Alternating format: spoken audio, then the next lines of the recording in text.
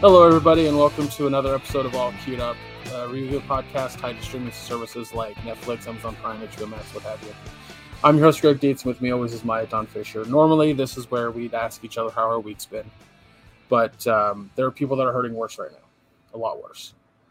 We tend to try to keep the show free of terrible news, but we have an obligation to say something. Mass shootings are becoming such a commonality in the U.S. that they barely faze us these days. Every time one happens, I personally feel empty inside because I feel helpless. And I honestly suspect that a lot of you feel the same way. You don't have the power to change laws. You don't have the power to stop these people from committing these heinous fucking crimes. And every time I see one, I know that that's what goes through my mind. And it's upsetting and depressing. That's why every week, Maya and I will be promoting another way, a different way, or maybe even the same way to help where you can. I'm going to pass it off to Maya in a second here. But I need you guys to understand. When I say every week, I literally mean every single episode. We will have another way, a different way, or the same way for you to help. We will continue to talk about this and other issues every week. We will remind you to vote. We will remind you to think critically when talking about any issue. Not just thinking, but thinking critically. We have this obligation to help others. And when I say we, I mean all of us. Not just Maya and I with the podcast, not just other content creators, everybody. And I'm going to pass it to Maya because she has a list of ways that you can help with the current tragedy. Yeah. The current tragedy in Uvalde, Texas, that so far has claimed the lives of 19 children, 3rd and 4th grade age children, and 2 adults who were teachers.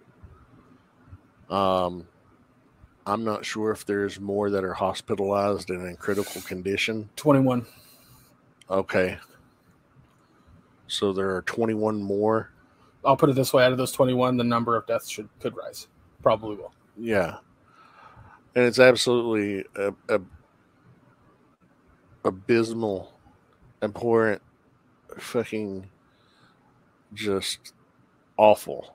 And I've posted some things on my social media of a list of every school shooting since the 90s.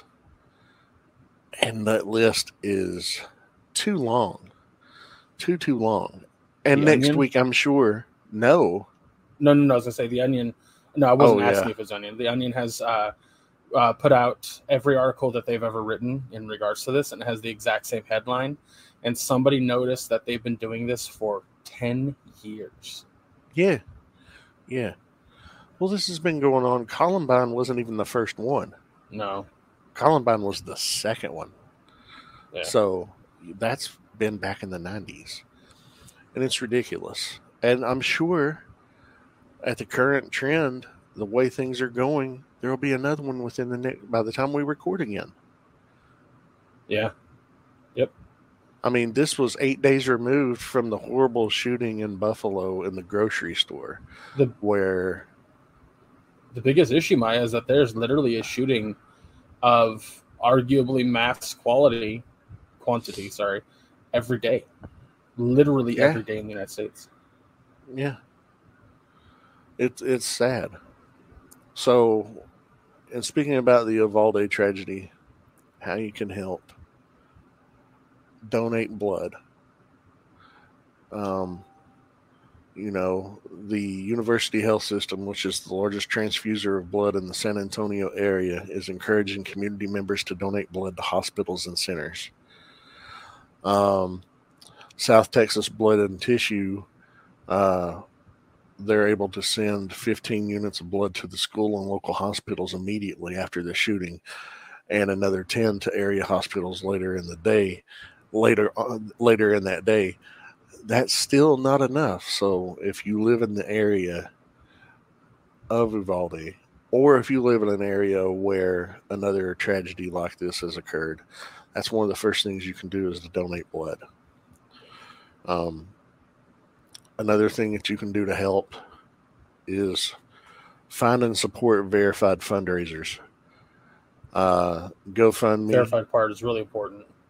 Yes, they must be verified. GoFundMe's established an online hub of verified fundraisers supporting victims and loved ones affected by the shooting. We'll put the link to that down below in the notes. It's going to be the first link you see. Those include fundraisers organized by Victims First, which is a network of survivors and relatives affected by previous mass shootings, to provide victims' family members with no strings attached cash payments to help them with, unfortunately, funeral expenses, medical expenses for survivors, and that can include, fucking therapy bills, because these people are going to have trauma for the rest of their lives dealing with this shit. Oh, yeah. It's fucking senseless. The worst part about this is that kids and teachers across the country are going to have trauma from this, and they weren't even in the same state. No, exactly. It's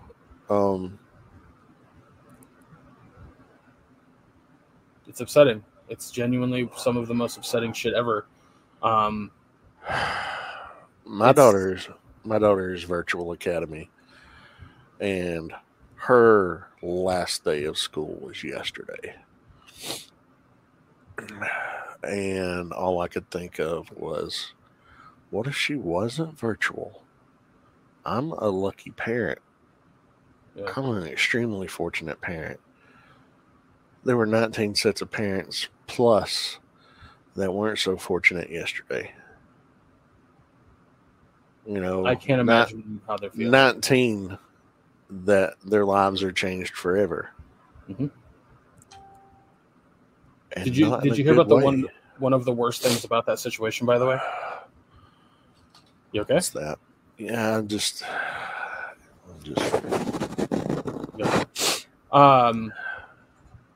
ICE showed up to the school itself. There were parents who were afraid to go and find out if their child was safe because they thought they might be deported by ICE. Fuck ICE. Abolish ICE. It does nothing for this fucking country. It's the whole situation is awful. There's nothing good about it. It's nothing. And every week when we record, we'll talk about what's going on. We'll talk about ways that you can help. And another thing that you can do is volunteer legal services in the community. If you live in that community where a tragedy like Uvalde has happened, where a mass shooting has happened, volunteer legal services, because there are so many victims. And I genuinely wonder if you're allowed to sue politicians who have promoted and pushed for less gun reform. Well, I know quite a few that should be on that list. Fuck you, Ted Cruz. Fuck you, Greg Abbott. Fuck you, Lauren Taylor Boebert. Fuck you, Marjorie Taylor Greene. Fuck you, anybody who has voted against gun reform. Fuck you for voting against and holding up the vote on universal background checks for the past 2 fucking years that passed in the House, Mitch McConnell. Fuck you turtle-looking fuck. Mm-hmm. Fuck all of you fucking NRA GOP, fucking dude. Worshippers. I'm sick and tired of this shit. Mm-hmm. Same here. And, and it happens. There's no pattern. There's no rhyme or reason. It happens randomly anywhere and everywhere. And it's like always in the back of your mind. Like, oh, I'm going to go to a movie today. I'm going to go catch a movie. I want to go watch this. And yet it's in the back of your mind. There could be some nutcase with an AR-15 up under a fucking coat in here. Or just enjoying a day at a park. Something could happen. It's ridiculous. It's a reality we live in the United States that no other country has to live in because they have figured it out. But we have people in this country who would rather take money from the NRA, an arguably terrorist organization, instead of actually helping its citizens. Money fucking reigns supreme. Money is the root of all evil in this fucking country. The list goes on and on and on, people. If you live in America, you know what we're talking about. You know what the reality that we live in. And like I said, Maya and I feel personally like we have an obligation to talk about it every week. Granted, I know we talk about streaming shows on this podcast. We review shows and say whether they're worth your time or not. You know what is worth your time? Helping others. Helping others go through things. Helping others, other human beings with anything in their life. That's worth your time. And I'm going to be honest, if you don't want us to talk about it, find another podcast to listen to. That's as simple as it gets. Like, we're not done. So we are going to be reviewing a couple things today, but we needed to say that at the top of the show. We needed to let you know how we feel about the situation and what you can do to help if you feel the same. So, any other thoughts, Maya, before we move on?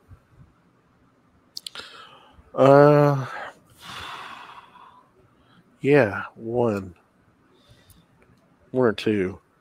Go ahead.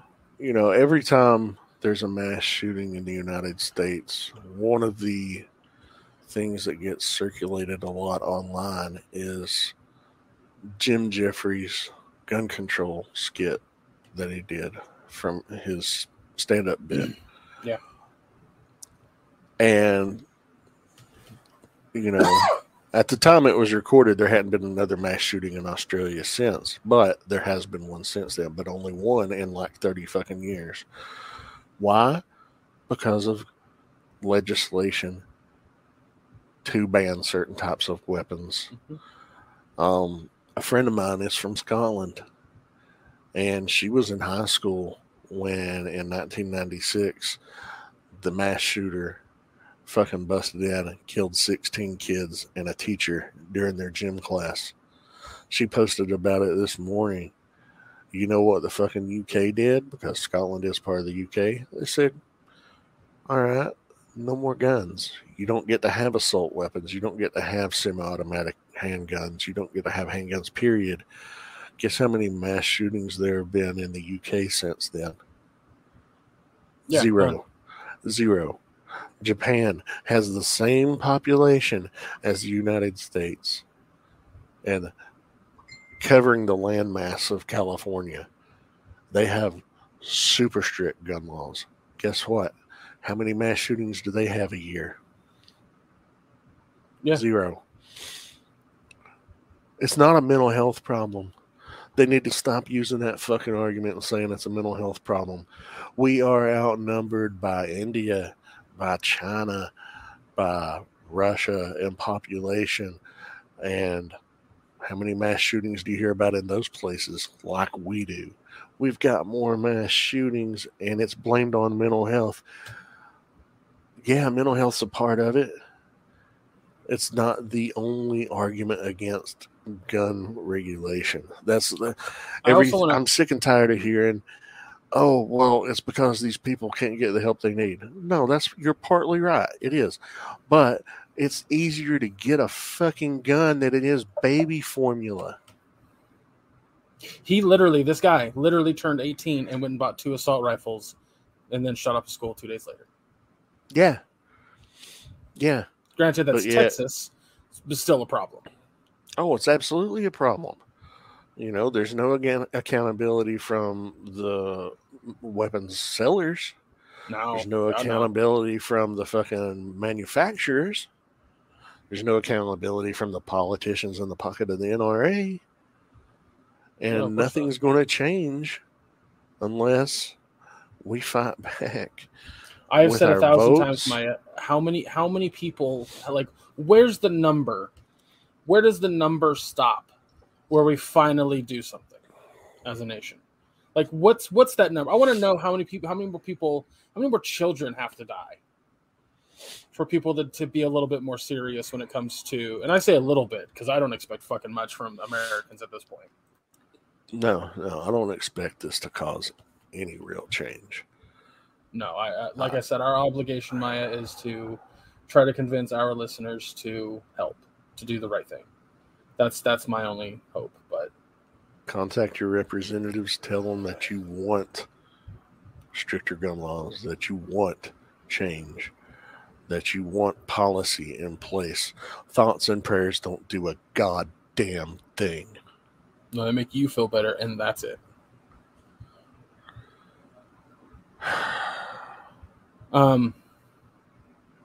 We should move on. It's this is extremely upsetting, and we have a lot to review today. Oddly enough, one very poignant thing. So again, the links will be down below for all the ways that you can help, all the places that you can help. And I guess we'll see when we talk about this next week, because we ain't shutting the fuck up. Period. All right. Anyway, so well, I don't know how to segue out of this. Good Lord. Didn't think that through. Doesn't fucking matter. It doesn't matter, because you know who would have had something to say about this? There you go. If he were still here today, George Carlin. Absolutely. It's every single time that we have a tragedy of this magnitude occur in this country, and we have some fucking twat waffle like Lauren Taylor Boebert or Lauren Boebert or Marjorie Taylor Greene. I mean, you can combine them. They're the same fucking. Yeah, they're the same fucking vacuous waste of fucking ineptitude in space. It's just like, I wonder what Carlin would say about them. And it would be he would just eviscerate them with his words.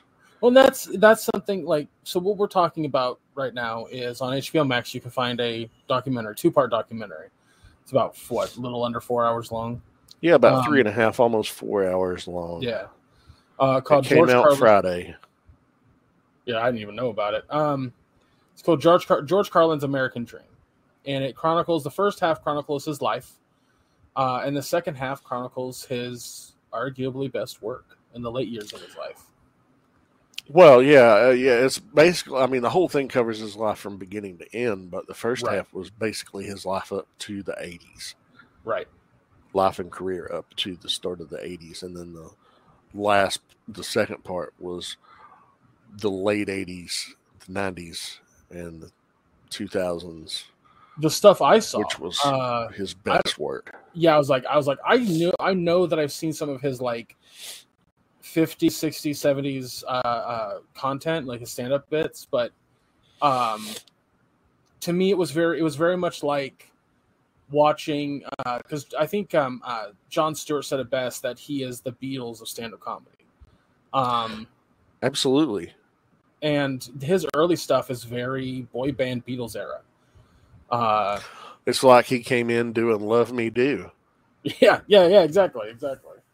And then, then it gets a little more serious, and then he gets into, the Come Together, and then fucking goes full on Helter Skelter. Yeah. Carlin's always been a favorite of mine. He is my favorite comedian. I was legit upset when he passed away. Oh, I cried. Yeah. I Misty and I both. We adore Carlin, and the things he was talking about in the late 80s, the early 90s, the late 90s, the early 2000s, up until the time of his death, is more relevant now than it was then. that's the thing about Carlin that's absolutely fucking wild to me, is that almost every single HBO special he had in the 90s and the early 2000s, you could watch now. You could watch at any point. They're timeless. They legit become full-on timeless. You can replace, if he talks about a politician, you can replace the name. Yeah. Plug in the, take out name A and plug in name B. Should we say name A? Shouldn't we say twat A and twat B? Yeah, that works. Cunt hole A, turd sandwich / waffle B. I don't know. They all fucking suck. I did see a different stand-up comedian on TikTok that made me laugh. He goes, you know who sucked the fun out of hating Joe Biden? Trump supporters. And he goes, I'd sit there and be like, fuck Joe Biden. And then they'd be like, fuck Joe Biden. He'd be like, not like that, though. When you say it, it sounds gross. Yeah. And I 100% agree with that. Sorry, you were talking about stand-up comedy. It reminded me of that. But one thing that I learned in this documentary that I didn't know about is George Carlin was in the audience when Lenny Bruce got arrested for saying shit during a bit. And George Carlin stood up and, protested Lenny getting arrested and got arrested himself in solidarity. And here the two of them are riding in the back of a car. I didn't know that that happened with Carlin. I didn't know that. When I found that out, God, how old was I? Because I was reading about Lenny Bruce, because there was this whole thing that I was talking with somebody about how comedians have always kind of like been the outcasts of society in a way. And so I started looking into Lenny Bruce because he was a like, that's why I'm so excited that he was in The Marvelous Miss Maisel. He is one of the greatest of all time. If there's a Mount Rushmore of stand-up comics, he is on that for sure. But it's like him, Joan Rivers, George Carlin, and Richard Pryor. Ooh. Anyway, see, that's the thing. What about Red Fox? I don't. I think he gets a statue. If you had 5, if you could put 5 instead of 4, if you could put 5, I would have to put Red Fox up there with those other 4. That's fair.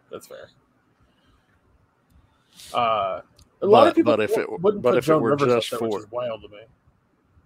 Oh, for female comics, she was amazing. For female stand-up comics, she was a trailblazer. Yeah, absolutely.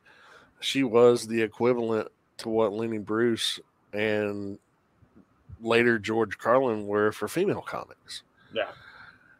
And she was funny as hell. And, oh gosh, her shit's also timeless. Like, not to get too distracted by that, but she's fucking hilarious. I'll say the thing I didn't know about George Carlin's life in this documentary was that his wife was an alcoholic. Did not know that. No, I didn't either. I was legitimate. I was like, whoa, oh shit. Like the personal life stuff was a lot of that was like, I knew he had a cocaine problem. I've known that for a long time, but well, I mean, if you worked in any capacity out of Hollywood in the 70s and 80s, you had a cocaine problem. Drew Barrymore had one at the age of fucking 6. Yeah. Something happened in this documentary that really kind of like, I don't want to say the word shocked, but I was kind of like, yeah, that's accurate, was George Carlin's absolute nihilism towards the end of the fucking documentary. Like him being like, oh, I like watching tragedy. It's like a sport for me. Now, how many people die this time? That kind of thing. I was like, whoa. But yeah, he got dark at the end. But I think it's like his daughter said. Right. You get dark because you do care. Yep. It's him being pissed. And being angry at the situation doesn't mean you don't care. It means you do care. You're just fed up. And being fed up is a form of showing that. Which is why I get angry at the things I get angry at. Yeah. There's not a whole lot to say about the documentary itself. No. If you're a fan of stand-up comedy, if you're a fan of George Carlin, I highly recommend you check it out. It's directed by Judd Apatow. Didn't he just do Don't Look Up? Is that him, or is it somebody else? I don't know. I'm looking up Don't Look Up. I might be wrong about that, but it's got a lot. I'm surprised they had that much interview footage of Adam McKay, Carlin. Yeah. I'm surprised they had that much interview footage though out of Carlin from as way back as they did. Yeah, there was a couple things that I had never seen before. When he was super fucking young. It was still like black and white footage, and he was having an interview with somebody, and I was like, I've never fucking seen this. There's a lot of stuff like that.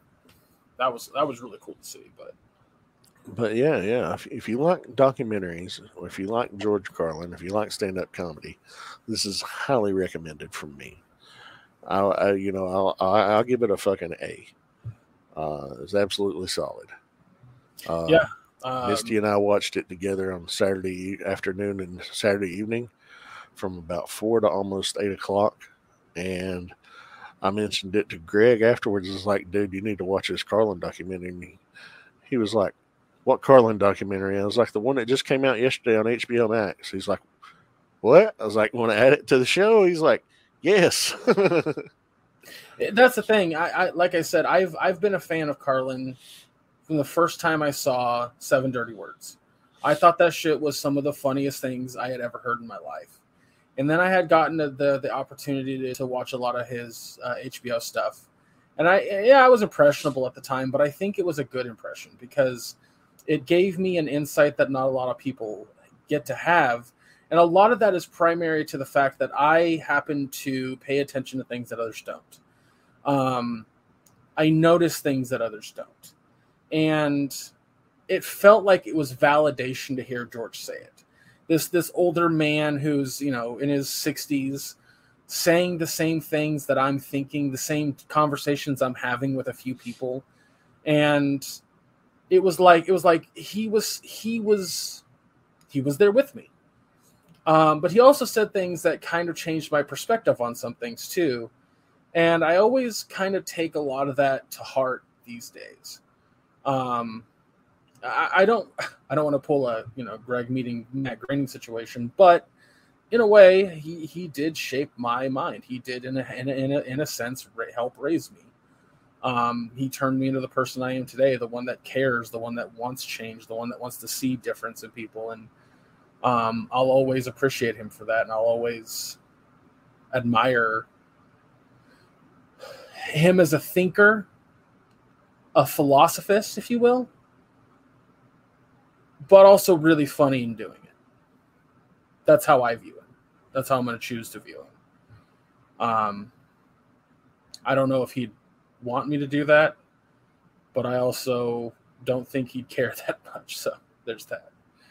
But no, what's he going to say? Nothing. And that's a joke that George would appreciate. Oh yeah, absolutely. I like his bit that it showed. I think it was like in the 70s when he had the first time he did a circle stage, and he was like, we think about death a lot. We always have to think about death because it's an inevitability. We're all going to die. Everyone that we love is going to die. But it also has different connotations because when I'm up on stage, I don't want to die. I don't want to die up here on stage. But when I make you laugh, I kill them. Like it's hilarious how he used words in that fashion. I fucking love him for that. And you can't forget his favorite cheer to get you pumped up and really get you going. Rat shit, bat shit, dirty old twat. 69 assholes tied in a knot. Hooray, lizard shit. Fuck.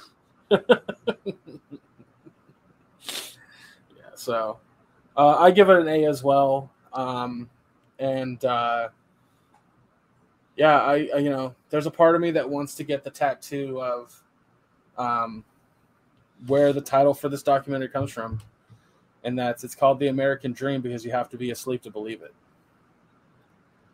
So, Yeah. Love George Carlin.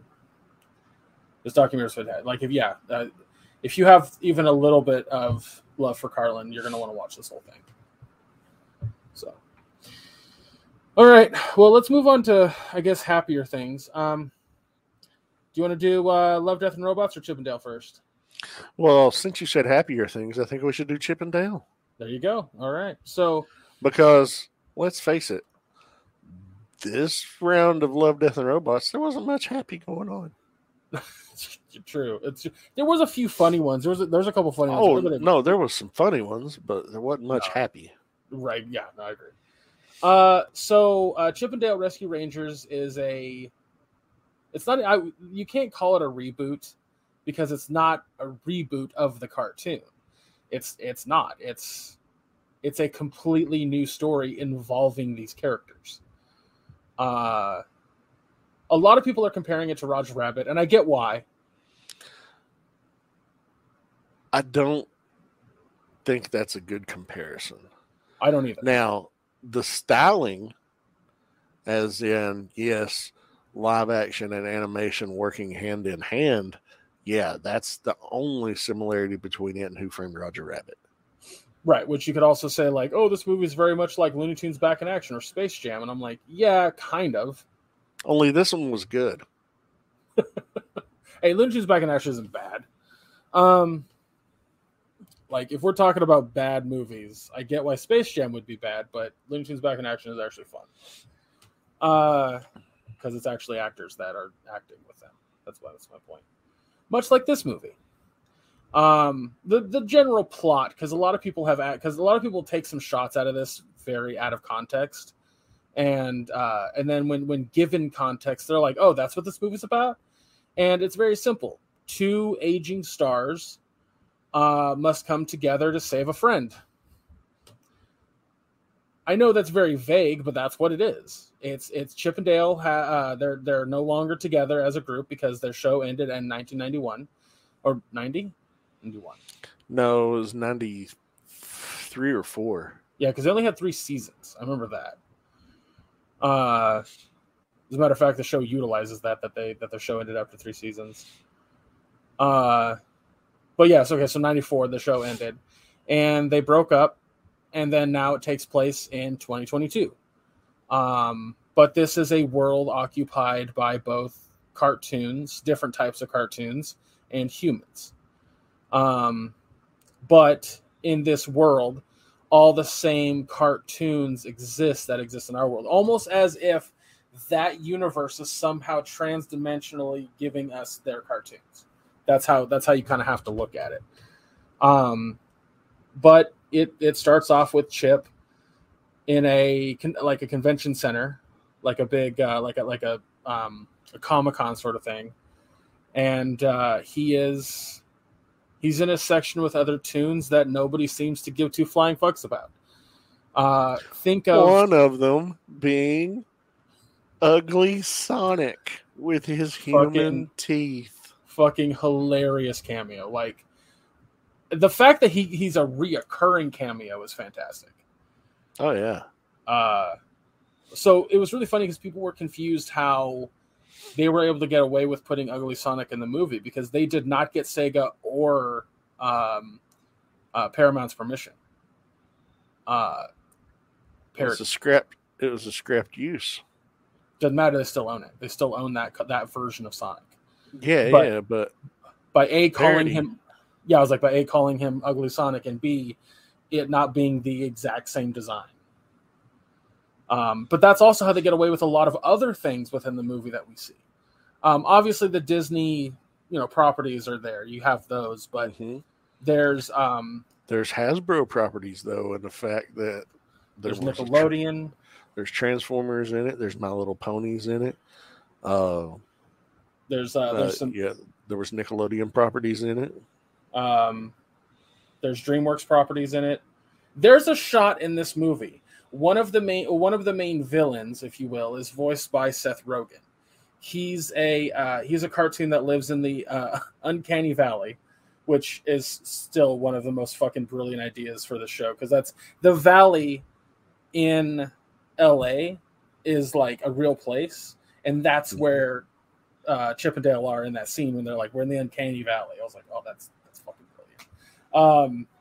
But Bob, like, a lot of people are saying that Bob looks like the Polar Express characters, and I was like, he looks like he's literally pulled out of the movie Beowulf from 2007. Come on, people. Let's not forget that garbage fire of a movie. Well, a lot of people are making that comparison because they actually use that as an example in the movie. That's fair. And I get that, but it's also like nobody seems to remember Beowulf. And I'm like, Angelina Jolie was in that goddamn movie. So anyway, that's my thought was as soon as he stepped into that door frame, I was like, oh, he looks like he's from Beowulf. That was my first thought from the trailer. But yeah, they also, something that this movie's getting in a little bit of heat for is that their main villain, Peter Pan, is actually sort of parody of Bobby Driscoll. I don't think it's a direct parody of Bobby Driscoll, but it's definitely got a lot of similarities, but not in like a negative way. Like, I think a lot of people are taking... Do you know who Bobby Driscoll is, by the way? I was getting ready to say, for those that don't know, why don't you tell them who Bobby Driscoll is? Bobby Driscoll was the actual human boy that played Peter Pan that was there for the usage of the animation. When he did a lot of work when he was younger or even as a teenager, but the older he got, the less work he got because he wasn't cute anymore. He got really hard into drugs and at a point OD'd in like some fucking warehouse in LA and died. It's a really sad fucking story. And a lot of people are upset that the idea behind this Peter Pan looks like it's directly related to Bobby Driscoll. But I don't think that they're making fun of Bobby Driscoll. I think that this is a way to kind of explain how awful Hollywood can be. They're just utilizing the idea behind... I mean, because the same thing happened to Macaulay Culkin to an extent. The same thing happens to a lot of child stars. We've seen it time and time again. So it's not like... I don't think that Bobby Driscoll is unique in that scenario to utilize to make fun of Hollywood via Peter Pan. But that's my two cents on that. I'm trying to think of what other things, because they parody a lot. They parody a lot in this fucking movie. There's a bench ad for Butthead running for senator. Mm-hmm. He wants to stop bootlegging. But yeah, that's how Chip and Dale get wrapped up into this big adventure, is they're trying to save Monterey Jack, who is legit addicted to cheese as if it were heroin. And he can't pay his debt. And whenever a cartoon can't pay their debt, they're then collected to then turn into a bootleg version of themselves. Bootlegs are a real thing in our world, where it's like a shittier version of what actually exists for an international market, because sometimes they can't get those movies in an international market. So I personally thought that was a hilarious concept right there. Mm-hmm. Flounder was the first bootleg you see, and it was pretty fucking funny. But it also reminded me of like the Dip from Roger Rabbit. Well, there was a nod to that, actually. Oh yeah. You actually see it. Okay. There weren't very many Easter eggs that I didn't notice. There were a lot of Easter eggs. There was an ad in the background for Pork Chop and Doug Funny's law service. There was Johnny Bravo's gym in the background. There was another billboard in the distance that you could spot. But the one that was closer to the screen was Waze the movie, like Waze the fucking GPS app, which I was just like, that's silly. That's funny though.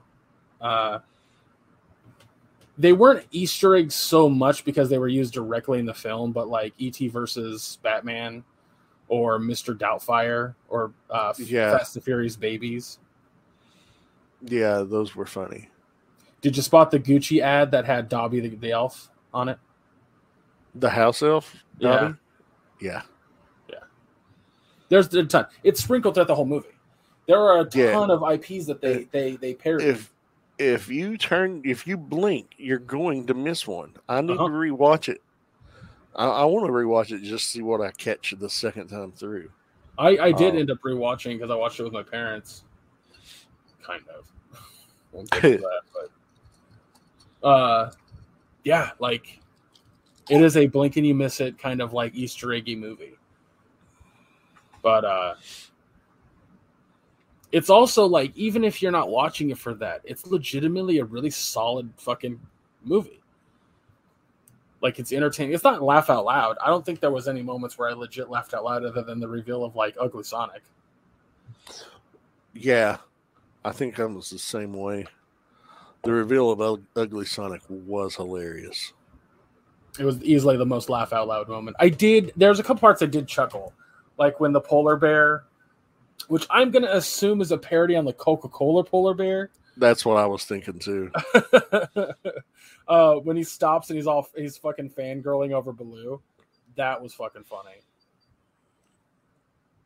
I did enjoy the Seth Rogen joke about how he just voices cartoon characters. He's always the same character and the same laugh, and here's these multiple versions of him voicing those exact same characters, and that laugh. So fucking good. I was like, that's clever. That's a really fucking clever gag right there. And that's another thing, like that shot with Pumbaa standing over him, and then Mantis and Bob the Blob show up. I was very much like, how did they get away with those two? Because it's not so much parody, right? Like, they're just in it. But does it count as parody? Because I don't know. I feel like they got permission from some studios. I know they didn't from Paramount or Sega for Ugly Sonic. I don't know. It's fantastic. Yeah, it was a fun movie. It really was. I never watched maybe 1 or 2 episodes of Rescue Rangers when I was a kid, because it came out, I was, 9th, 10th, 11th grade of high school. Oh, yeah, Jesus, yeah. So it wasn't on my radar. I was aware of it, but there were other things that I was watching during its time slot. I wasn't a big fan. But when I was younger, Chip and Dale were a couple of my favorite characters. Really enjoyed them. So when Greg asked, hey, do you want to watch this, review it? I was like, why not? We didn't have a lot coming out this week. And then we realized, we have Love, Death, and Robots. Oh, we got a Carlin documentary too. Yeah. But it's okay because it's an hour and like 40 minutes of your time. Yeah. It's digestible. It's a lot of fun. It's beautifully animated. The whole, Dale getting the CG surgery was hilarious. Oh, it's a great gag. It's a great fucking gag. Yeah, because throughout the entire movie, he's CG, like full on, like realistic CG or realistic-ish, and then Dale is 2D. And that was another thing that I wanted to point out that I thought was interesting about the animation style of this movie. A handful of characters that were still 2D were actually 3D models. They were just cel shaded to look 2D. Yeah. And I thought that was a really clever way to do that, because there are some characters that are straight up 2D. So Tigra and Lumiere, straight up 2D animation. Lumiere. Yeah, whatever. Lumiere. I thought there was 3 syllable-ish. Anyway, it doesn't matter. You know who I'm talking about. Him and Tigra. Candlestick from Beauty and the Beast. Yeah. A lot of like some of the characters that are in the lunchroom, like the goat that walks by the teacher who has the headphones on and she tells them to take them off. Handful 2D, straight up 2D animations. But anytime there's a character that's going to be on screen for longer than like a moment, they're 3D. They're 100% 3D. They're just cell shaded to look to a 2D, which I was like, that's fucking smart. You got to have them interact in that shot with the other 3D character being Chip. So you're going to want them to be Dale. able to have their frame go around the character. Was it Dale? You're right. Dale was the one that's CG. Dale was my favorite because he was the funny one. Chip was the serious one.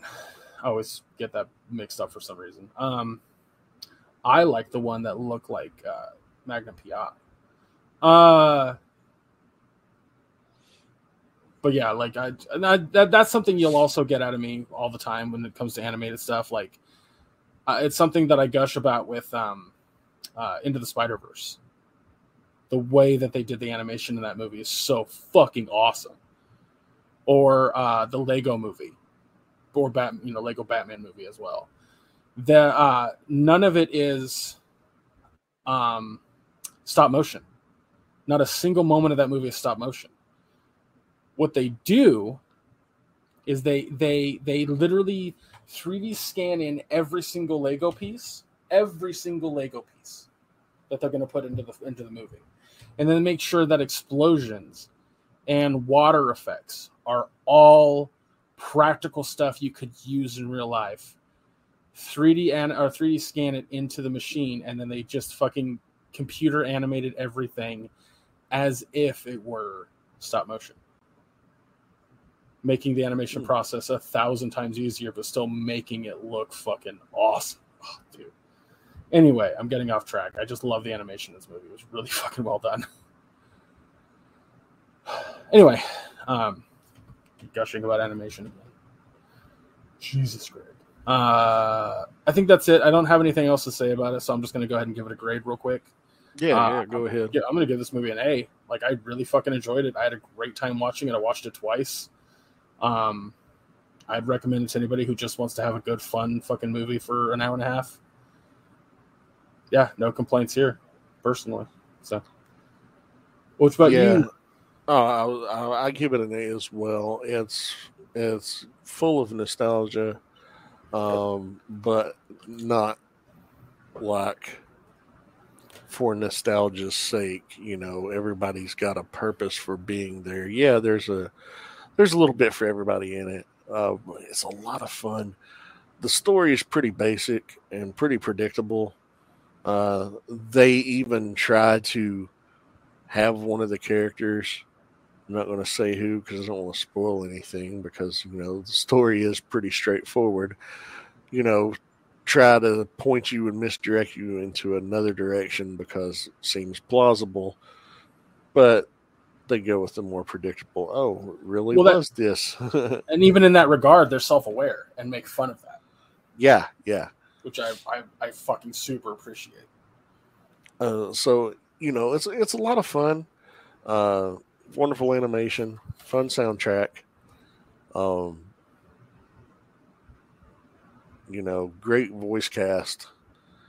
And yeah, it's if you got kids, or if you're a fan of animation yourself, or if you're a man child like me. Yeah. Sit down, give it a watch. It's a good investment of your time. Yep, I agree. All right. Well, since I've gushed about animation and Chip 'n Dale Rescue Rangers, why don't I gush about animation with Love, Death, and Robots? So I have each one written down here in the order that they showed, and I have a little note next to each one. And I've actually got an episode synopsis pulled up for each one too. Okay, well, let's go with the first one here. So if you didn't know, this is the third volume of Love, Death, and Robots. We've done the other two. It's an anthology of shorts that are usually sci-fi based or horror based, but they usually involve one of three things: love, death, and or robots. So the first one we have is 3 Robots Exit Strategy. The note that I wrote down was hilarious apocalypse. Humans are the worst. This is also a direct sequel from a short in the first season. I thought it was the first short. I'm going to double check that, but go ahead and because it is. It was an episode from volume 1. So this is a continuation of it. Yeah. But basically they're investigating sites. Yeah, they're investigating sites where remnants of humanity from different societal classes tried and failed to survive the apocalypse, including a primitive survivalist camp for the poor, an old oil rig that was refurbished into a luxury resort for the rich, and a formerly self-sustainable bunker for government officials. They deduce several causes for human failure. The first is food scarcity caused by overhunting of animals to extinction, triggering lethal conflicts between the poor survivalists. The second is the over-reliance on AI by the rich, which eventually backfired when it rebelled. What was that quote that AI bartender used? Oh, shit. Let me find it. Suck it, meat bucket, or something like that. Because she said it in such a way that made me laugh really hard. And she flipped the double birds as she was saying it in the cheery tone. Yeah, she called them meat buckets for sure. Yeah. Something like suck it, meat bucket. I know. While you're looking that up, my fucking favorite thing. The other way was the overconfidence choke on of government. Choke on it, meat bucket. Yeah. Choke on it, suck it, same difference. But she's like, choke on it, meat bucket. Yeah, super fucking nice. The third way was overconfidence of government officials who tried to wait out the apocalypse in a bunker only to resort to cannibalism after a fungus ravaged their hydroponic crops. The final site they visit is a high-tech rocket launch base built exclusively by the Earth's richest of the elite, with the far-fetched intention to quickly leave the dying planet and colonize Mars. It looks like... I'm not going to reveal the ending.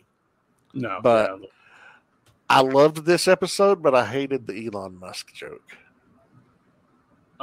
Which Elon Musk joke? Oh, at the end? Yeah. Really? I was just like, it's a little too on the fucking nose. Oh, I would have felt that it was too on the nose if they named him when they were explaining what the billionaires were doing.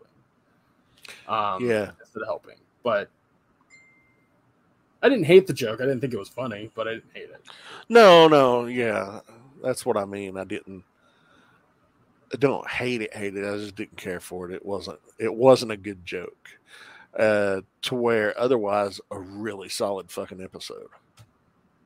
Yeah, I was gonna say I love 3 Robots. That could be its own fucking show, just them going through the apocalypse and learning about humans, and it being more of like a lesson to humans about how badly they suck. That'd be fucking hilarious. Like I'd love to watch that, but sadly, this is just a short that we got from a second episode that we got years later. Because I don't remember 2 years later, 3 years later, something like that.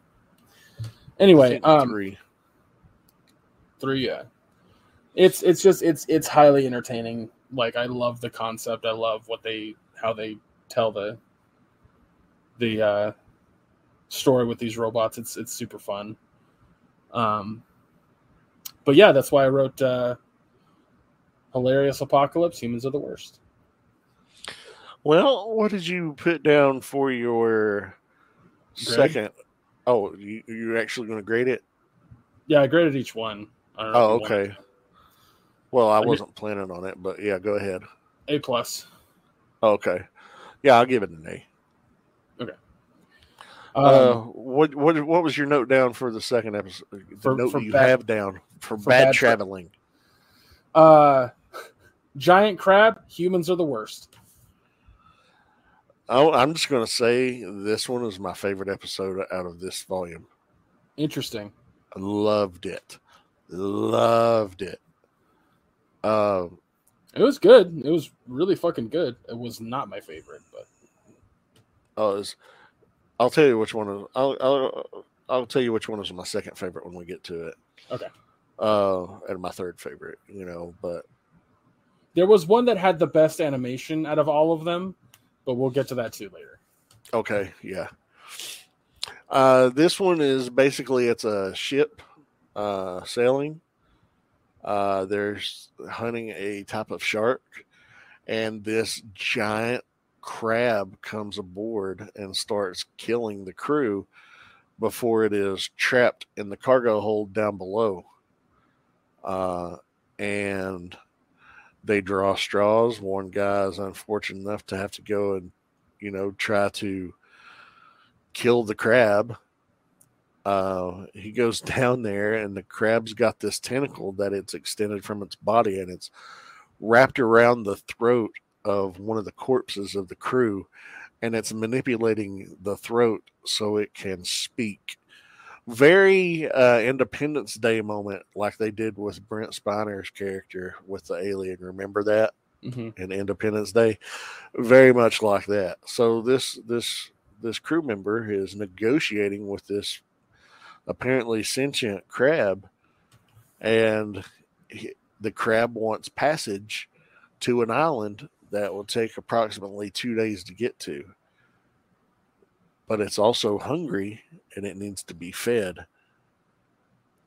And they go back up, or the crew member goes back up, presents to the crew, here's the scenario. It wants to go to this island. Everybody is going to vote on these ballots. Put an X if you say deliver it to the island. Put an O if you don't want to assist it. And, just the drama unfolds from there. Yeah. Really beautifully animated. I was especially impressed with the interior of the ship and the water. The crab was truly terrifying. Yeah. It was a horror short, straight up. Yeah, directed by David Fincher too. Yeah. But yeah, I love this one. I would give it an A+. What do you have to say about it? I gave it an A-, and the reason that I didn't give it an A+, because like I said, it's really good. It was also extremely predictable. I kind of knew every beat that was going to happen before it happened. But what I do appreciate about it is that it didn't give a fuck about being predictable. It just kind of told the story that it wanted to tell, and it moved the fuck on.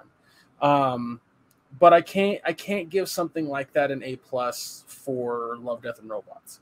Because a lot of the time I don't expect the ending to Love, Death, and Robots shorts. So this one, having I saw the method that they were going.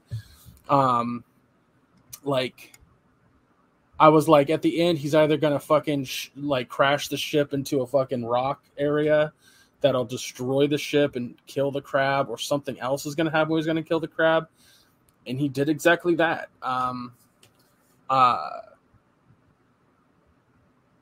But yeah, like the whole ship turning their back on him, I saw coming, like everything, which is why I can't give it an A+. Like That's fair. Just became it was overly predictable, because I don't usually want to give something a bad score because it's being predictable, because if it still tells a good story, what does it matter? Yeah. But this one I saw every beat. I was like, okay. So it just kind of it felt like it was biting off of an old I know it's not based off of anything old, but an old Twilight Zone episode. Kind of what it felt like. Gotcha. But yeah, A- isn't bad. That's not no. It's still really good. So episode 3 was called "The Very Pulse of the Machine." I can give you. Do you want me to give you my note? Go ahead. IO exploration goes wrong. Humans can be okay, I guess. No, they can't. So this is a pair of astronauts who are on the moon of Io, which that's a moon of Jupiter. They are in this explorer craft, and an rover eruption sort of thing. occurs. Yeah, like a 6-wheeled ATV rover kind of thing. It kind of reminds me of the Mako from Mass Effect. Yes, it reminded me very much of the Mako from Mass Effect. But there's an eruption, and it kills one of the astronauts, leaving just the one alone on the surface. And her air pack is damaged. She's 43 kilometers from home base. She's 12 hours out of comm sync from being able to sync back up to radio the orbital station that she's in trouble and needs help. So the only thing she can do is do a quick patch kit to hack into the life support air supply of her dead partner and then drag her body along while she's trying to get back to her base camp before her oxygen supply runs out.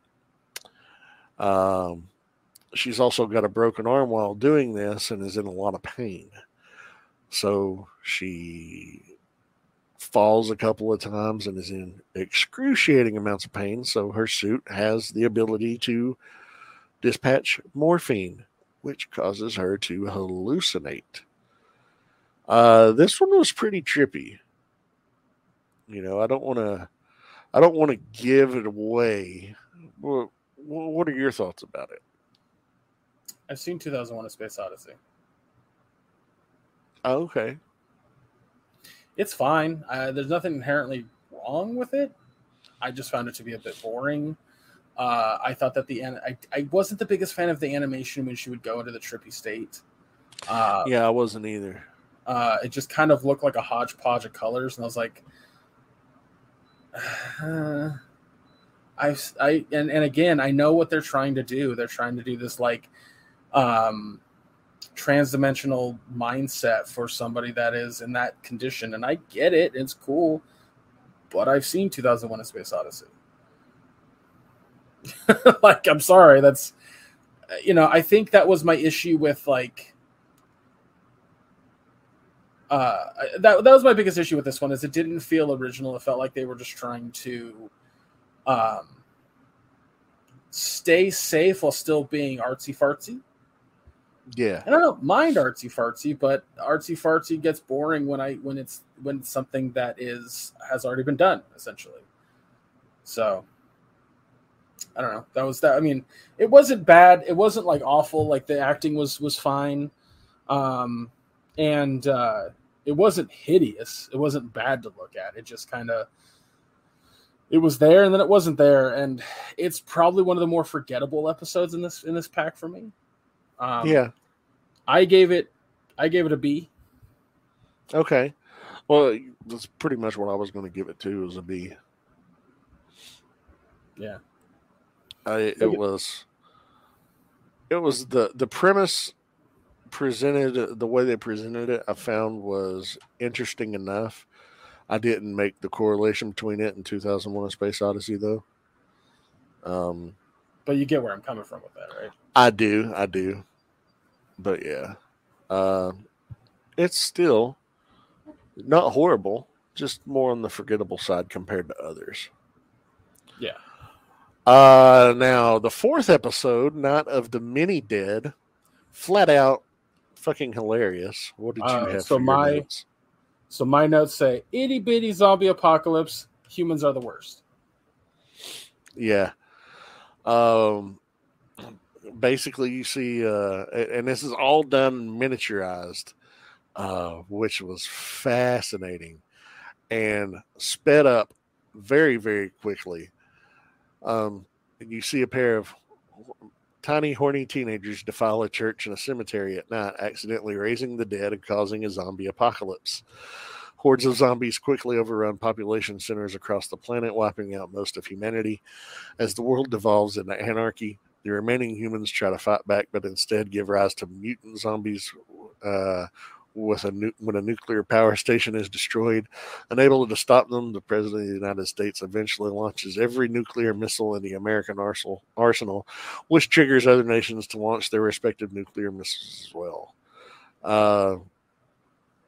But the way it's all depicted, even though I've told you almost everything about the episode, with the exception of the final shot, which was hilarious, the way it's all depicted is great. It's very fast paced. It's only 7 minutes long with credits. So the actual animated part is maybe 5.5 minutes, but totally funny. Yeah, I was gonna say, what's worth it to me is that at this point in our media consumption, I've seen so much zombie shit. It takes something special to really like get me. This did it. This absolutely did it. I know where things go when it comes to zombie stories. And this short said, you do, but does it matter because it's funny? And I was like, no, it doesn't matter because it's funny. It's that's I think where the charm for this comes out is it's just a little silly and a little funny, and you're just kind of like, I can just go with this. I can just have fun with this because who cares at the end? But I think the ending also was very adamant to the idea of like, hey, humans, you aren't as important to the universe as you think. So I love that little message at the end. But yeah, I gave it an A+. I fucking yeah, I've absolutely. already watched it 3 times. I echo that one. A+ is fucking phenomenally well done. Yeah. Now this next one, Kill Team Kill. Is this the one you thought had the best animation out of all of them? No. Wow. All right. So I loved the animation in it, but my notes say 80s big angry robot bear, humans are the worst. No, that's not this one. Kill Team Kill? Oh yeah, yes it is. I was thinking of a different one. I was thinking of the other one, episode 8. Sorry. Yeah, okay. No, this was that. No, this was the big angry bear. Yeah, the big angry bear. Fucking funny. Yeah, I love this one so much. So apparently Seth Green was one of the voices. So was Steve Bloom. Oh my god, I had the fucking list up for Joel McHale, Seth Green, Gabriel Luna, Steve Bloom, and Andrew Kishino. Yeah, fucking hilarious that they did this. So it's a team of Green Berets led by Sergeant Nielsen.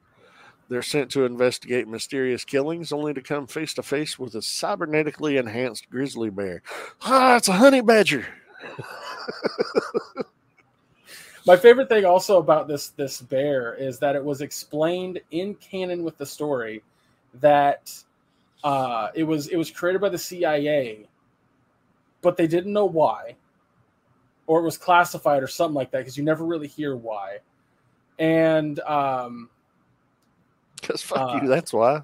Yeah, because fuck you, that's why. And it is straight 80s style. Like, every single character that's in this is a parody of a fucking character that's in the first Predator movie.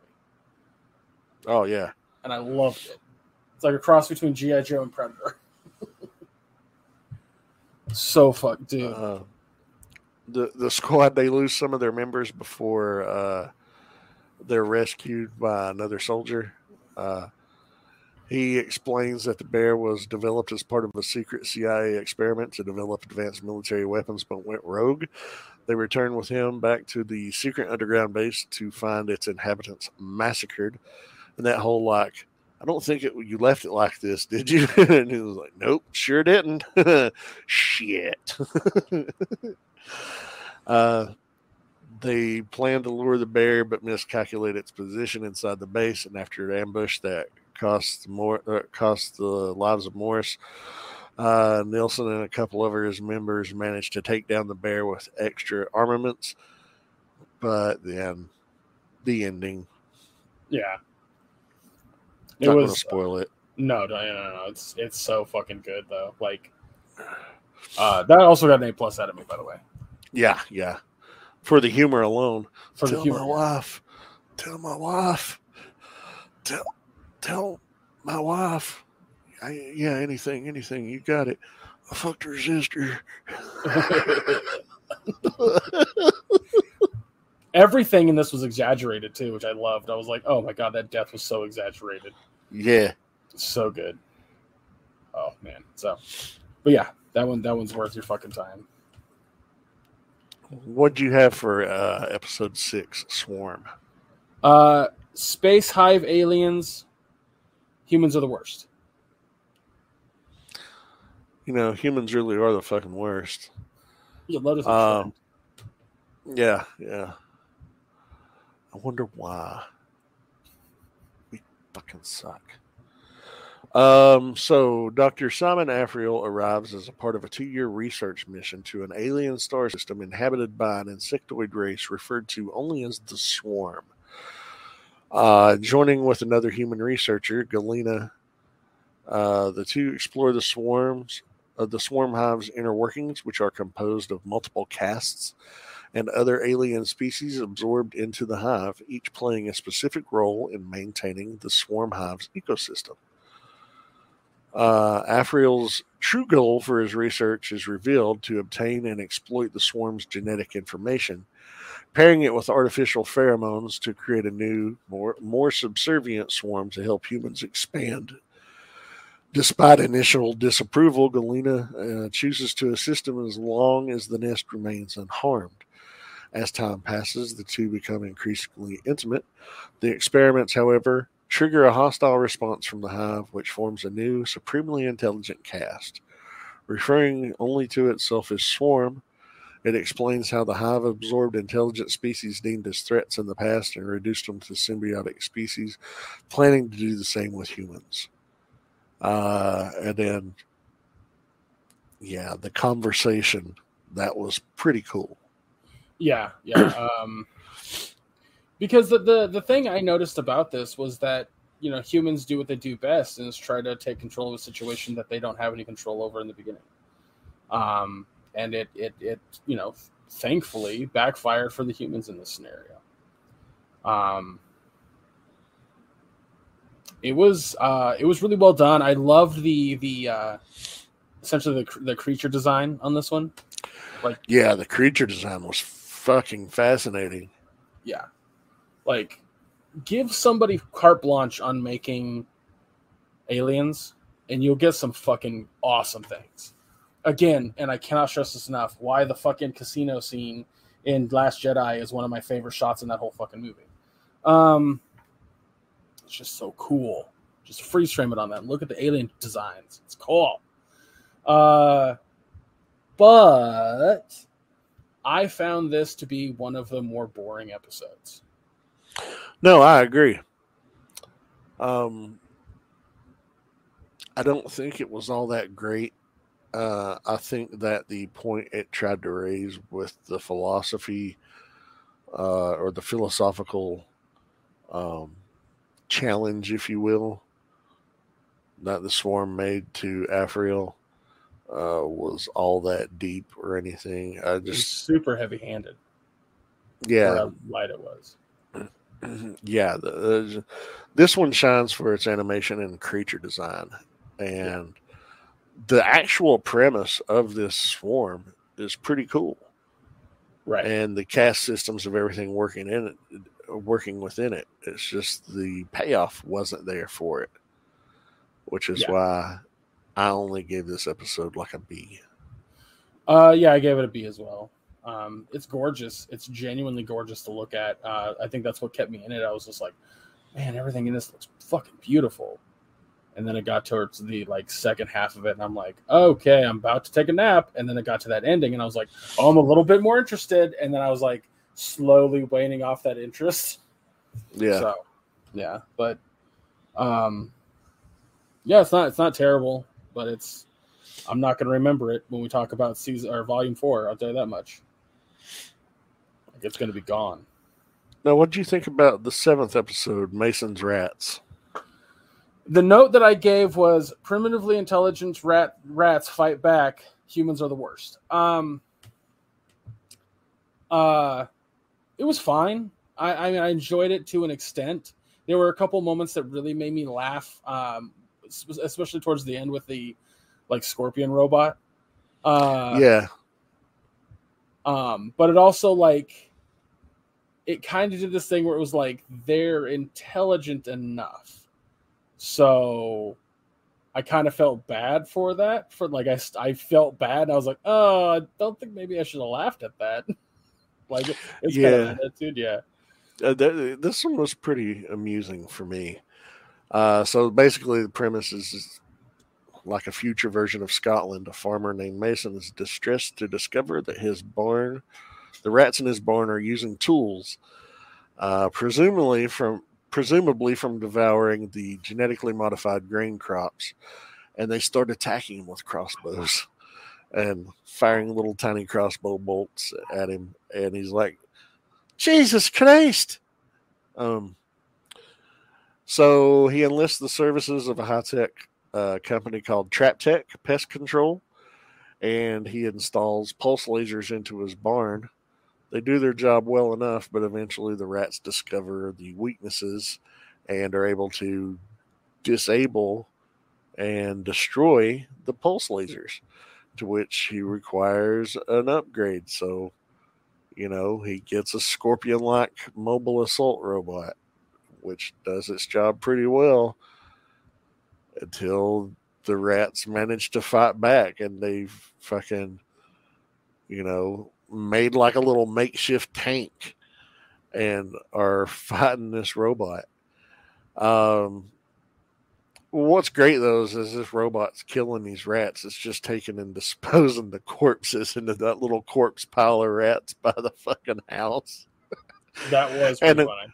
And then the fucking 3 rats that are trying to run away, and it snatches the one, knocks it straight up in the air, and then it just unloads these laser Gatling cannons into it to where there's nothing left but its fucking head and a pile of blood. Yeah. And it just carries the head over there and drops it in there. Oh my God. Fucking hilarious. But yeah. Good. I didn't like the ending though, to be honest with you. The ending was kind of weird. I mean, I have an idea of how I would have liked to seen it end, but that's a spoiler, so. Yeah, okay. I mean, we'll not spoil it because it's still worth checking out. Yeah, I was like, we'll talk after we're done recording. But I gave it a B+. I didn't like it as much as you did, clearly. But it's not like I liked it. I liked it. I gave it an A-. I enjoyed it. Real close to each other. Now this next one, In Vaulted Halls Entombed. Is that the one that you think had the best animation? Nope. Oh, okay. So you're going with the last one. When we get to the last one, you'll be surprised by my score, considering I'm saying that. Maybe not. In Vaulted Halls Entombed. The note that I gave was Bravo Team versus Ancient Forces. Humans aren't the worst, actually. Yeah. So go ahead. All right. So we got a squad of Marines that have been sent to rescue a hostage from insurgents. They follow the insurgents deep into these mountain tunnels, and they find the hostages and the insurgents' bodies eaten by a swarm of mysterious spider-like creatures. The squad loses 3 of their members to the swarm, leaving the squad leader, Sergeant Coulthard and Harper as the only 2 survivors. The duo finds a glowing light and follows a mysterious sound deeper into a chamber, revealing it to be a prison containing a gigantic eldritch deity.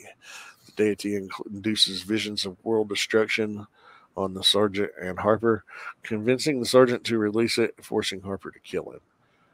Never says its name. Not one time does it say its name, but we all know who it was. Oh, it's fucking Cthulhu. Yeah.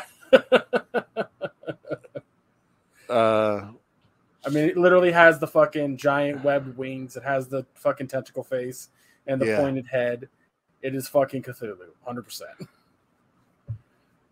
Yeah, this one starred Joe Manganiello. How do you fucking say his name? Oh, Joe Manganiello. Blah. Yeah. Manganiello. Joe. Yeah, him. Christian Serratos, and then Fred Tatasciore? Yeah. So Fred Tatasciore does Bender and Marcus Phoenix from Gears of War and hundreds of other characters. He's done Hulk at one point. Oh yeah. This one was a lot of fun. I enjoyed it. It was dark. I really liked it, and I loved the ending. Oh yeah, I don't want to say what happens at the end because we've given arguably too much. I agree. But yeah, that was a surprise to see. Like, I hate that we kind of spoiled that little bit with Cthulhu. Because that was a little bit of a surprise for me. I was like, what the fuck is down there?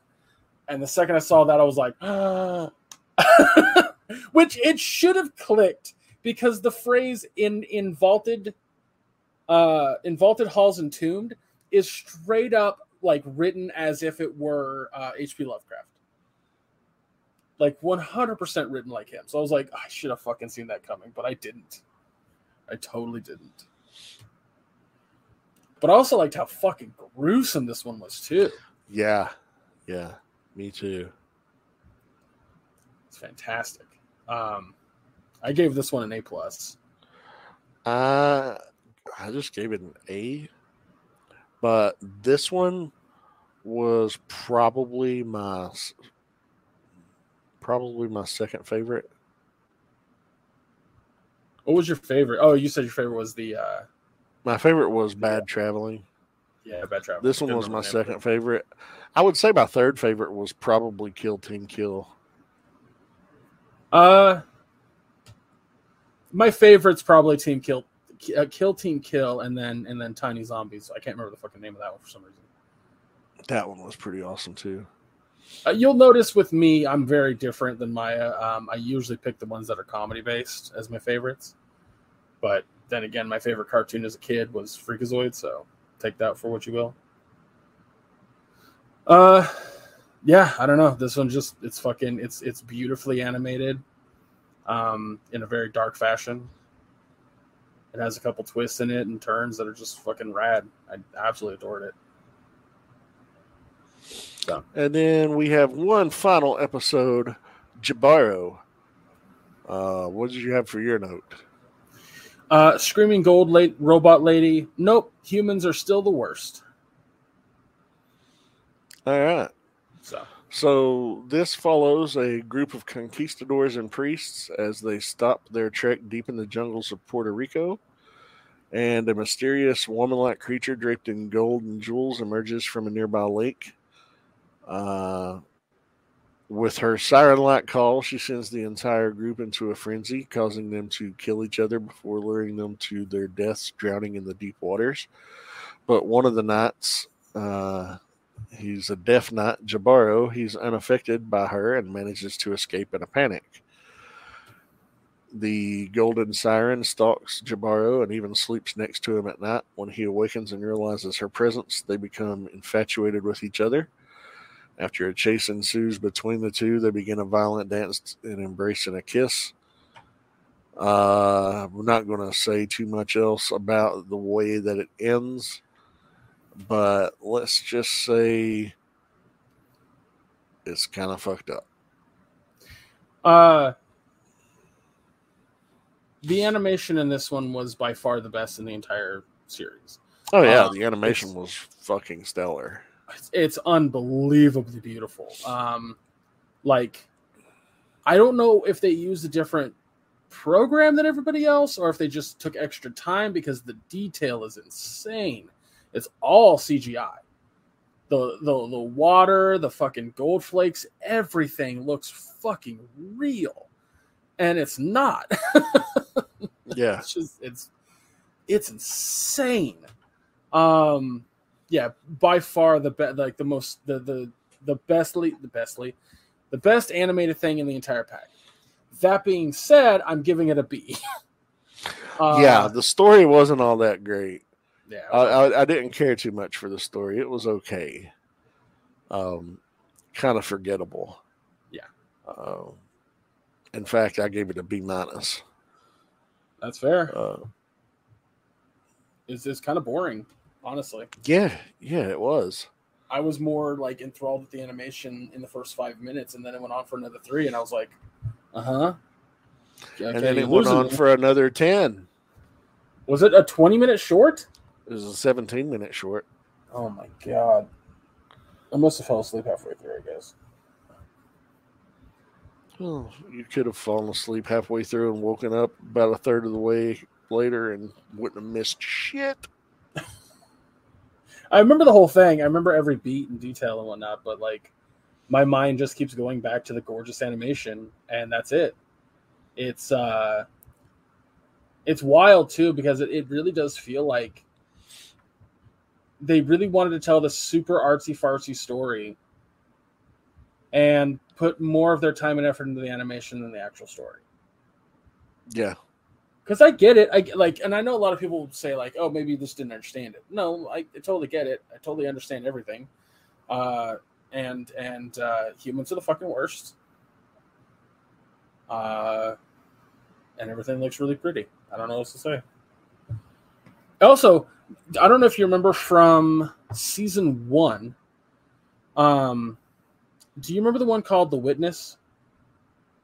It was. What was it about? It was like a girl in a hotel room, and she sees like a murder across the street in another hotel room. Yeah. That guy chases her. Same team. Okay, same animation team. Yeah. Same writer, I think. Double check that. I already closed the tab out, or I would look. I know I'm doing it right now. Well, Yep, same director. Same writer, yep. Exact same team that did that one, yeah. So, kind of wild. And I remember The Witness being like fucking beautiful to look at and also okay story. Yeah. So, kind of tracks, I guess. I don't know what else to say about this one, really. I think we said everything. Without spoiling it. And, it's worth watching once. All of them are worth watching at least once. Yeah. Some of them are worth watching multiple times. Agreed. But that's what I love about anthology shows like Love, Death, and Robots is that you get different stories. You get a bunch of different ideas and concepts. It's like having Game Pass. There was an article recently about how people are getting rid of Game Pass because they're getting fatigued, that there's nothing coming out on Game Pass. But this would negate all of the indie games that come out on Game Pass. If you're just playing it for fucking AAA games, yeah, you're not getting your money's worth because a AAA game comes out every once in a while. But they put every single week a bunch of new indie games on there that you might enjoy. And if you aren't watching Love, Death, and Robots because you feel like you're not getting your money's worth, as all of these are short, independently made shows or animations, you're missing it. You're missing out entirely. That might have been the most convoluted fucking analogy that I've ever given in my life, but it works. The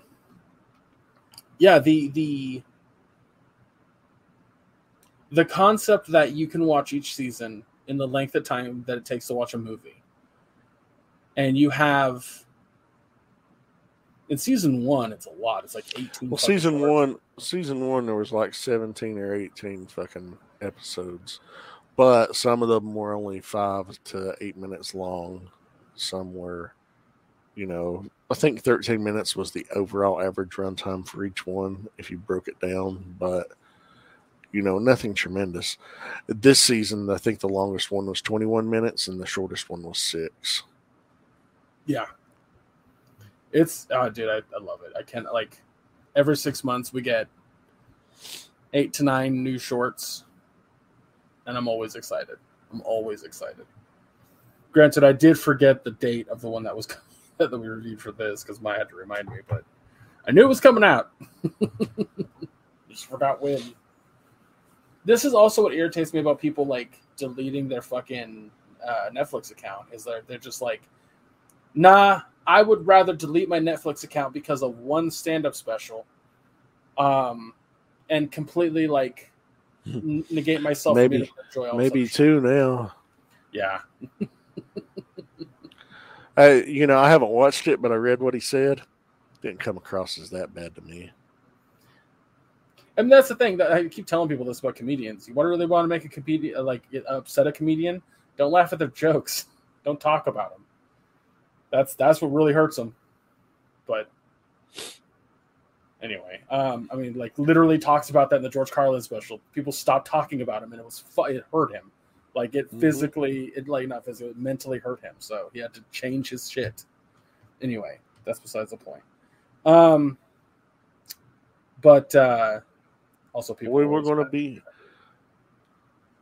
to be busy the next few weeks.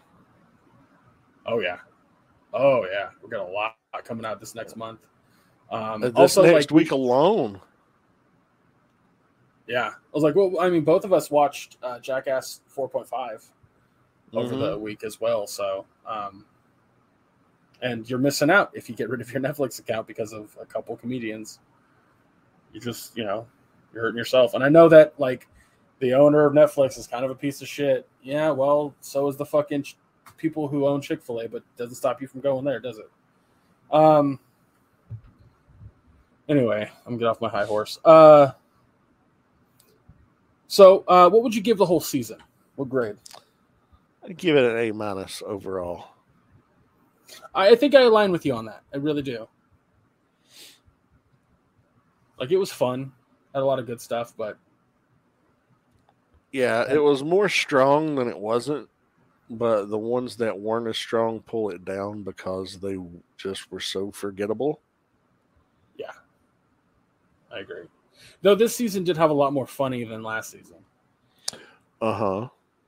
Last season had a lot more horror. But, yeah, give people fucking small budgets to animate shorts. You'll get some good shit. Yeah, that's it. I think that's it for us this week. Should probably wrap up because it's going to be close for me to... Yeah, it's 10 till 4 here. And I'm hungry. Yeah, I'm hungry too. All right, everybody. So next week we're going to be reviewing the first 2 episodes of the Obi-Wan Kenobi show. 3. Is it 3? I thought it was 2. No, 2 dropped Friday, and then the rest of the episodes aired normally on Wednesdays for the rest of the season. So we'll have 3 episodes by the time we record. All right. Okay, so 3 episodes of Obi-Wan Kenobi. And then Stranger Things Season 4 Part 1, which consists of 7 episodes, hour-long episodes that have approximately 5 to 15 extra minutes on each episode.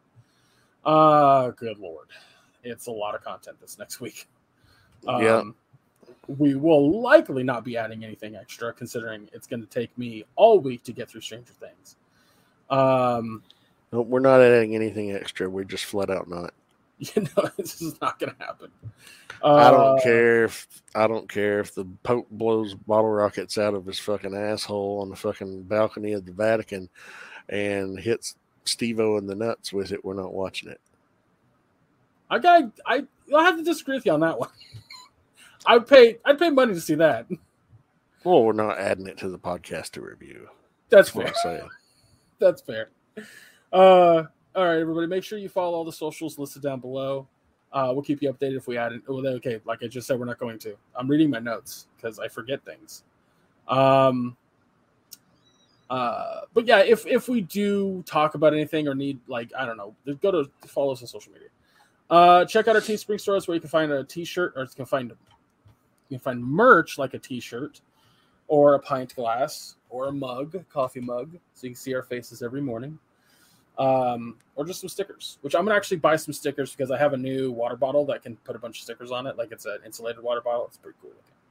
It's all blue and whatnot. So I need to buy some stickers.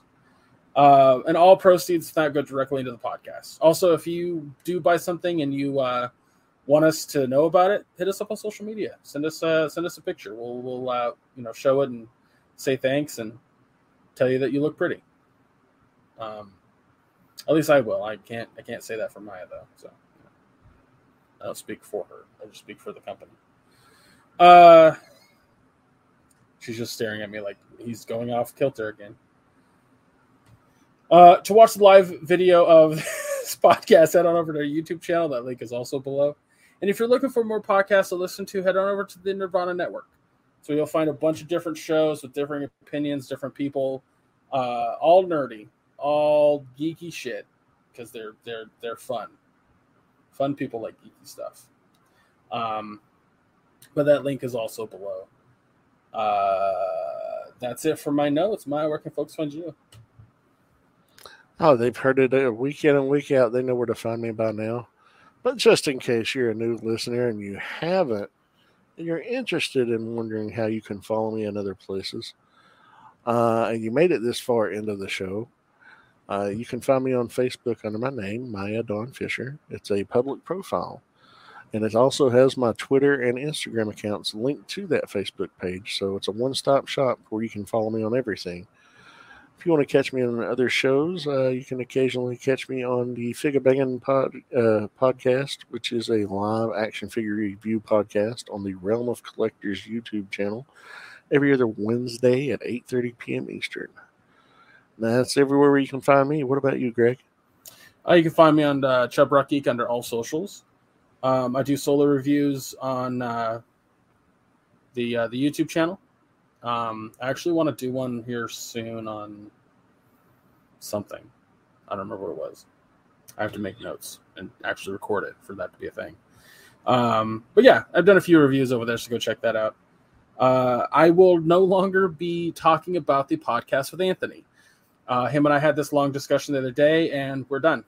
We're done doing the podcast. He's going to do his own thing with his VTuber stuff, and I'm off on doing my own thing. So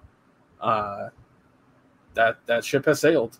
So, but not all good things do come to an end. So that's it. Guys, thank you so much for listening. Fuck the GOP, fuck the NRA. Donate and help where you can. We have those links down below, and we'll see you next week. Also, a couple days early, but happy Pride Month. Take care, everybody.